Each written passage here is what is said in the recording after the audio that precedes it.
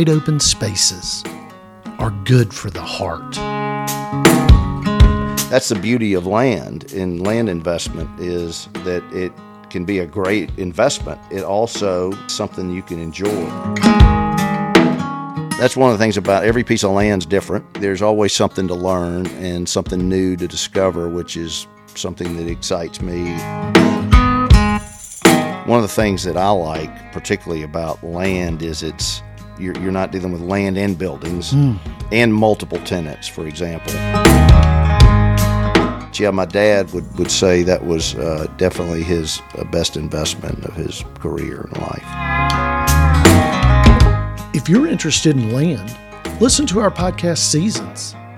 At Seasons Podcast, our purpose is to educate people about land investment with the goal of seeing 100 people who don't currently own land become land owners.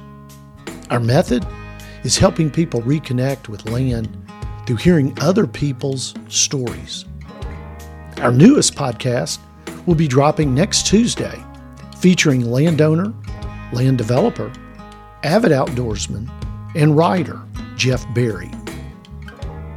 Seasons. Stories that reconnect.